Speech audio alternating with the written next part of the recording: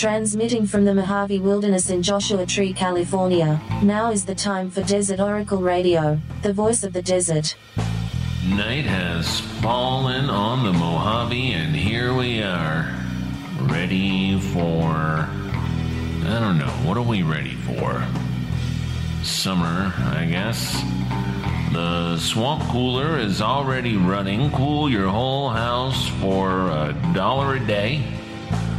Up here in the high desert, you know, we get 3 seasons of absolute beauty and perfection. I'm talking about autumn, I'm talking about winter, I'm talking about spring. And then you get to the summertime. Oh, there are good things about the summertime, I've heard. The swimming pools open up at the high schools so adults can stay in their lane, as they say, and swim back and forth with other people swimming back and forth. It's just like being on the I-10 down in Palm Springs, but better for your heart. But we'd better get used to it, so check your swamp cooler pads and get ready to get baked.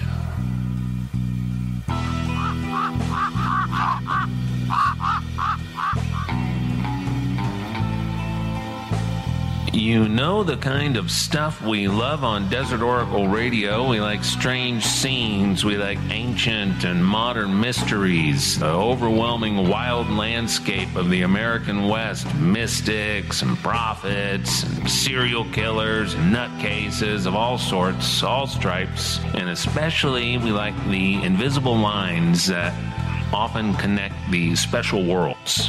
And when that's the sort of stuff that makes your heart sing, then you are going to be a lifetime reader of Eric Davis. As Eric with a K, the host of the immensely valuable Expanding Mind podcast and the author of many books, all of which deserve a place upon the shelves of anyone who shares these interests. The new book is called High Weirdness, and it's about an interesting time when the real and the unreal began merging, when the unreal began revealing itself as very real indeed. Eric Davis, welcome to Desert Oracle Radio. It's great to be here, Ken. Well, I can still remember the first time. You still remember? Gave me a copy of Desert Oracle. I was just elated. There was an elation inside, a sense of space and possibility, a familiarity and a challenge. It was wonderful. You're trained for that. It's true. I do like me some secret codes. You are about to go on the road to promote a book that I have been anxiously awaiting, and that is no exaggeration, because it is a time that fascinates me more than just about any other time in history, and it happened in California in the early 1970s mostly. Can you tell us a little bit about the book that's coming out? Absolutely. So it started out as a dissertation about Philip K. Dick, and particularly about the crazy experiences that happened to him in the early 1970s. Like, I was less interested in his literature and more in his experience and how he wrote his way through trying to understand what happened to him. Then just when I was about to start the dissertation, I said, you know what? I don't want to spend the next 3 years inside of Philip K. Dick's brain. I will never come out. So I pulled back at the last minute and went, you know, one of the funny things about his experience, 2374, ballast, pink light, all that stuff, is that it's kind of similar to some other stuff that I've been interested in for a very long time, like the weird Sirius transmissions that Robert Anton Wilson experienced also in California, roughly similar time.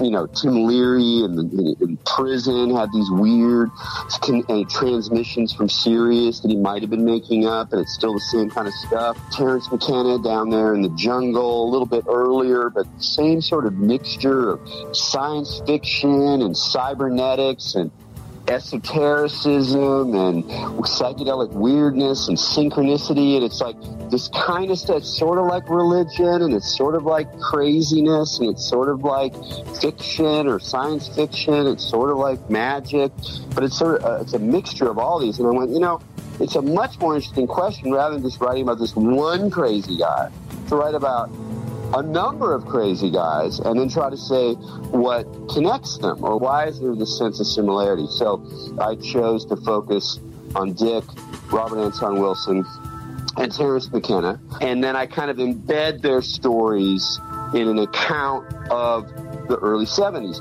And like you, I've been obsessed with the 70s since college. There was a little crew of us who actually put out a zine about the 70s because we were all really interested in it for different reasons, but we overlapped in our love and our sense that the 70s still have not gotten proper treatment. People don't grok the 70s. They think smiley faces, they think shag carpet, big mustaches, maybe disco ball, and those are all appropriate, but it's much deeper. It's a very mysterious, esoteric, creepy, prophetic decade that I think has more resonance, not necessarily in a happy way, but more resonance with our time now than any other moment in American history. So I think it's really important to really grok the 70s as much as you can.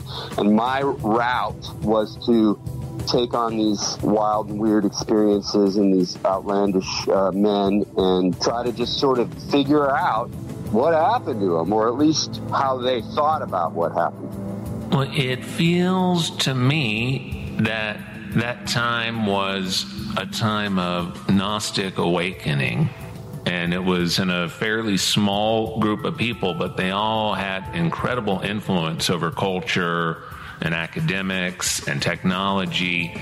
Did you see anything like that in your studies? Yes, very much. I mean, I one way I think of saying what happened is that partly through psychedelics and partly through the changing sort of religious culture or spiritual seeker culture, occult revival, which is a big part of the early 70s. All these things combined to create a situation where lots of people were having extraordinary experiences, and that's what I call them. I don't say they're spiritual, I don't say they're psychotic, I say they're extraordinary. And they were having these extraordinary experiences, but kind of outside of any context other than this crazy mixed up counterculture, which is itself so full of all these different ideas that it's like, what does it mean to have an experience outside of a religious tradition in this kind of period of time? And it makes for a lot of weirdness. And for me, like, I really take the term seriously. Like, part of what my project is in the book is to put some theoretical and historical heft onto this category of weirdness, which we often use. We say some experience is weird, or a person is weird, or something comic book we read was weird, but we don't really think about what we mean by it. And I think there's a lot hidden in that term, and that a lot of it was really prevalent in this particular time. It was influential. The last chapter of my book, I kind of trace some of the connections between these, again, very countercultural characters living in the fringe, kind of, poor or stealing drugs or whatever they're doing. They're not like major players in the culture. And yet they were very influential, and those influences went into Silicon Valley. They had to do with the early internet culture, and just kind of fed into the zeitgeist in a way that makes us have to take them seriously as really central crafters, in some sense, of this peculiar conundrum we find ourselves in today. Now, talking about that intellectual scene and early internet in Silicon Valley reminds me of Jacques Vallée, who was there present in that scene and is now still here, present in this revival of UFO interest that's happening. And he seems to be kind of on that same steady course, even if it doesn't really get through. I wonder, did you come across any of Dr. Vallée interacting with these people? Absolutely. In fact, he's featured centrally in my conclusion, where I try to at least gently begin to wrap up all the tendrils that connect these people. I didn't end up coming up with a really big idea about why everything was sort of similar between these stories, but I did draw a bunch of network connections, and he plays a very significant role in Robert Anton Wilson's story, because in a nutshell, Wilson is experimenting with meta-programming, John Lilly's idea of kind of crafting the beliefs that then constitute your lived experience, tons of LSD, tantric sex, and Crowleyan magic. So Wilson is really putting the pedal to the metal on extraordinary experience, and lo and behold, at one point, it just goes, a little far. And for quite a period of time, he's convinced that he's in communication with these intelligent forces associated with the star system in Sirius, and there's all these synchronicities in his life. And he's basically kind of, after maintaining a kind of clever, ironic, do I believe it, do I not believe it, sort of meta-awareness about his own wild experiences, he starts to actually kind of buy it and sort of loses the plot. So he, at the end of his account of this in Cosmic Trigger, he has to say, well, how did he get out? Because he got out. He says he's in Chapel Perilous, this place of ontological ambiguity where you either come out skeptical agnostic or a stone cold paranoid, and he managed to get back to agnostic. And one of the key features of his sort of healing or his escape is an encounter with Jacques Vallée, and it's a very interesting one. I won't go into all the details. They're at a party for Aleister Crowley's birthday, and he tells the story to Vallée, and Vallée's response is very interesting, because he doesn't say, dude, you're projecting, you've lost the plot, get back to reason, whatever, calm down, stop taking the drugs, whatever. Instead, he suggests that the worldview that Wilson is in, where there are these aliens communicating with him and all these synchronicities, is itself just part of a larger kind of story or conspiracy that he must be very aware of. That in a way, he was like taking the bait by thinking that it was the way that he thought it was. So it's actually not really a very comforting answer, and yet somehow it jarred Wilson into this sort of agnostic, open-minded, mischievous, pleasant, avuncular character that we know and love. So Vallée plays a very significant role in his story, and then, of course, a very significant role in the connection between this consciousness underground or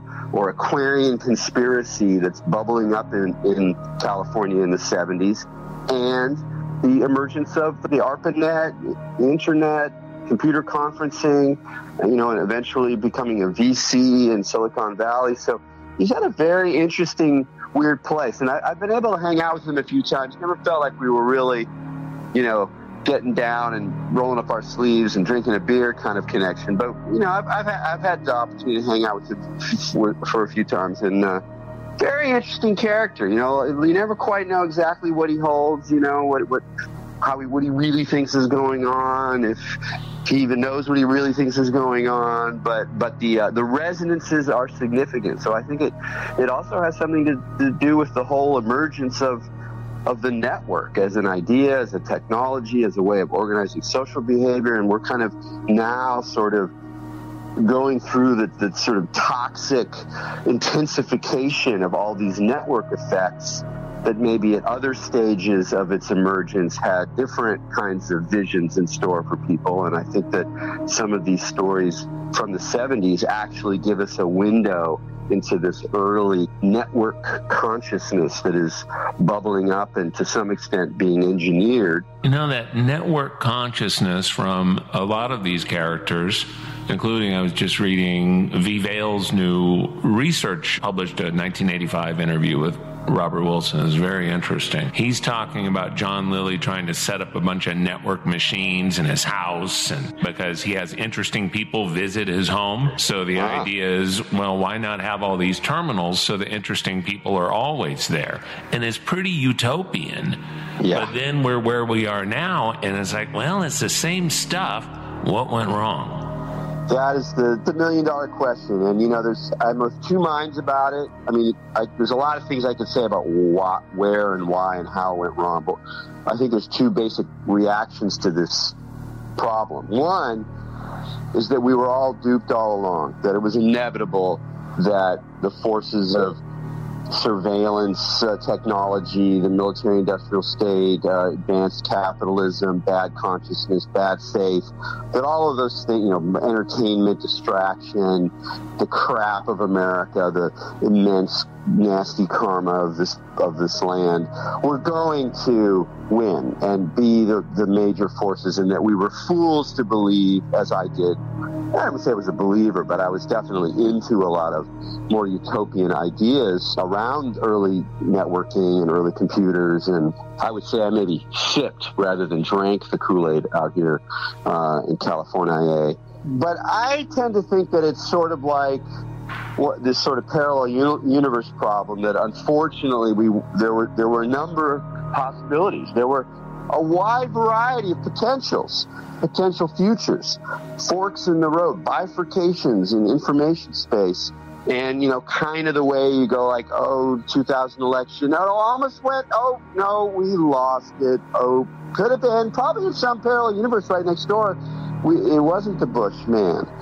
But we unfortunately wound up in the dystopian scenario where actually the text to be reading to prepare for this moment were not John Lilly and Raw, although he was dark enough sometimes and paranoid enough sometimes that it does sort of work, but it's really kind of more of a cyberpunk reality that we're in, which is another sort of 1980s matrix that surrounded the enthusiasm around technology, but was always much more bleak and realistic about the forces of capitalism and control. And so here we are, and then what do we do with these utopian ideas? They look completely silly now.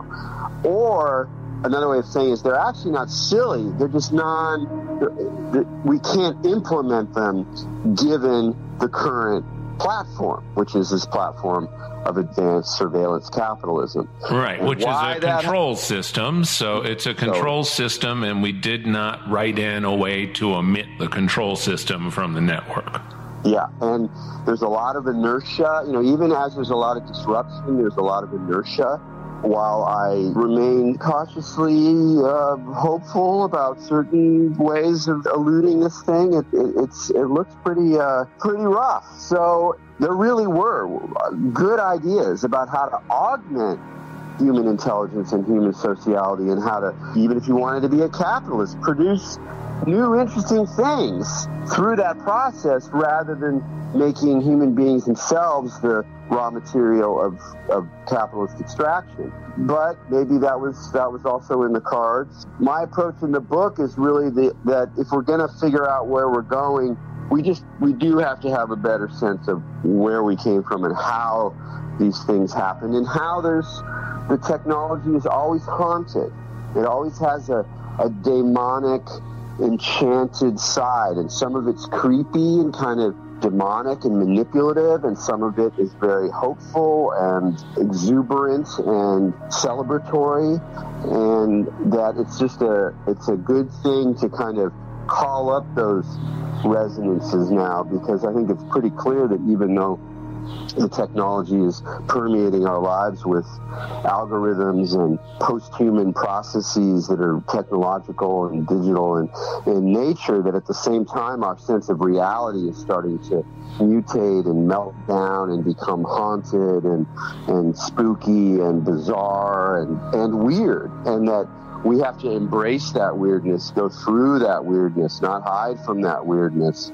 And so that's the way that the stories I tell in this book, which are mostly historical, largely historical, I think are really feeding into our moment. There's this sense of the technology kind of entering into the mystery or the spookiness that's haunting the scene, and that's all part of that emergence of network consciousness. It's like that book Uri. To read that book by I was going to ask you about Uri Geller because of the Nine. Nine must show up in your book.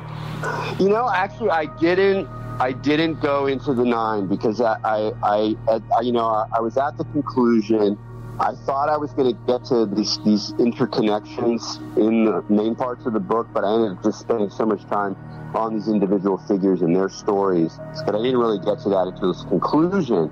And there's enough there, and I'm like, it's too long, and it's such a can of worms. But I do talk about the Stargate conspiracy and this idea, which I think is very worth contemplating, that there was sort of a meta-narrative that was being woven in the 70s about alien contact, about incorporeal forms of intelligence that had something to do with Egypt and something to do with the occult. And it doesn't really ever quite cohere, but it was clearly a very popular meta-narrative. And there's a sense that it's sort of being worked, that it's not just a spontaneous upwelling from the people. And that in itself is part of the vibe of the era, is that there's a sense of kind of engineering behind the veil, that something's being woven together. And I think that's part of what network consciousness is that once you become aware that society is also a network, that it's being, sort of technically woven together from multiple points of view with multiple agendas, that the very stories we tell through the day take on this kind of weirdly engineered quality. Or perhaps it was being, like they say in the Stargate conspiracy, that it was just, there was some plot, by a variety of figures to kind of weave together some transpersonal new age, meet the aliens kind of mind frame. But when I look at the experiences of the people that I'm talking about, I don't think they're dupes. I don't think they were being beamed signals from the military intelligence. So there was something about these sort of patterns that were coming up in the unconscious or the collective unconscious to try to make sense of the major changes that were underway in the era, not just with the emergence of network technology, but all sorts of stuff, technology, UPC codes, we start scanning on the inside, and then we're sending out machines into the cosmos. Like, right. What's that? Like, who's going to hear that? Like, I'm not saying that there are cosmic entities who are responding to that, but in the collective mind, we have now sent a beacon or a number of beacons out to Jupiter, to Saturn, and there's some kind of reverberation. And whether that's from cosmic forces or from our own cultural narratives, it's really hard to say, because we're in this zone where we can't really exactly finally tell the source of things. At least I don't believe so, most of the time anyway. A lot of these deeper mysteries, in a way, like a lot of times people write a big book. It's a big book. We've been working on it for 8 years. And some of the stuff in it's been with me for decades. It's a personal magnum opus kind of thing. A lot of stuff in it. But in a way, I feel like I'm just clearing my throat. Like, I'm just like, okay, we got that out of the way. Now let's talk about the really hard stuff to think about, which is the stuff about social control. Where do these beliefs come from? How do we explain synchronicities? How do we explain people having, similar types of experiences in different places? A lot of the issues that come up with UFO narratives. How do we do this without becoming stone cold paranoid or being so agnostic that we don't really take a lot of evidence or experience seriously, and so we stay in our little rationalist cubby holes? How do we really move forward with these bigger questions? And on that score, I just scratched the surface. I just kind of set stuff in motion, or I laid out a kind of platform for a whole other set of investigations. So would this be like volume 2? Yeah, I don't know what I'm doing next. Who knows?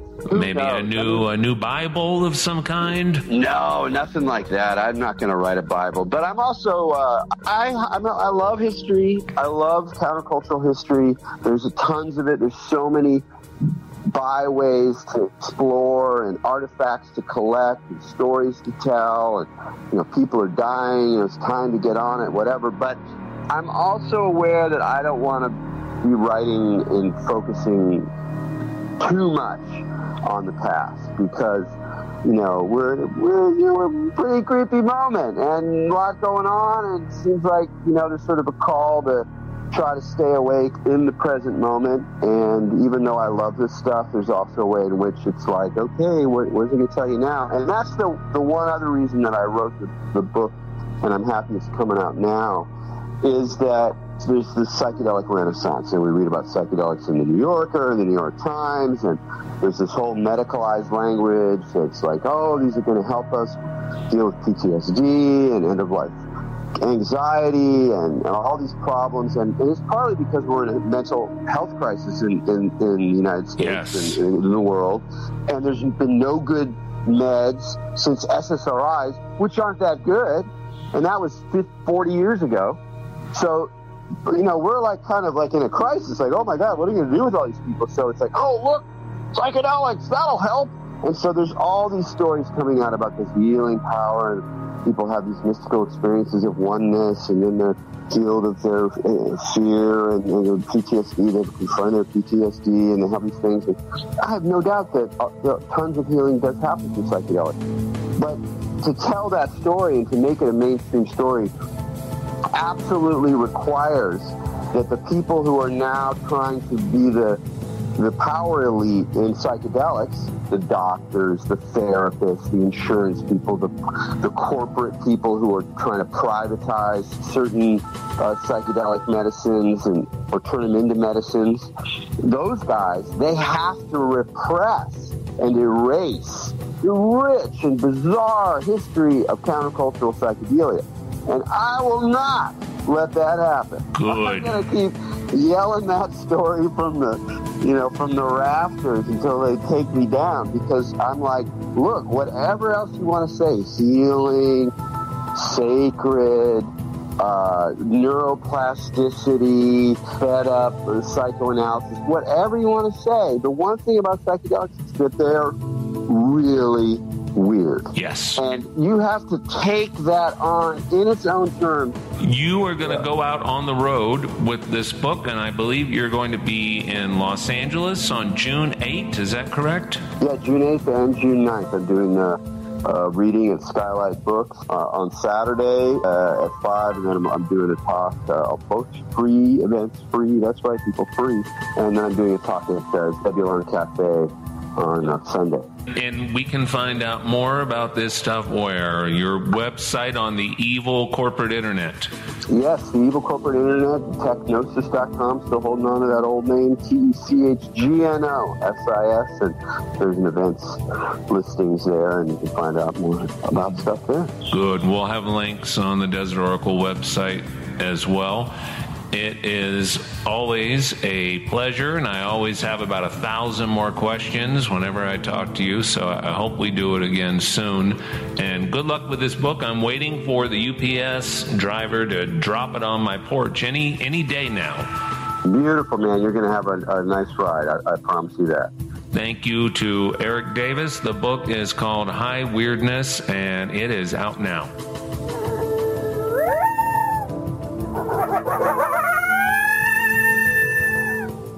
From Amboy to Zzyzx and across the Great Mojave Wilderness, this has been Desert Oracle Radio. I'm your host, Ken Lane. We broadcast from KCDZ-FM in Joshua Tree.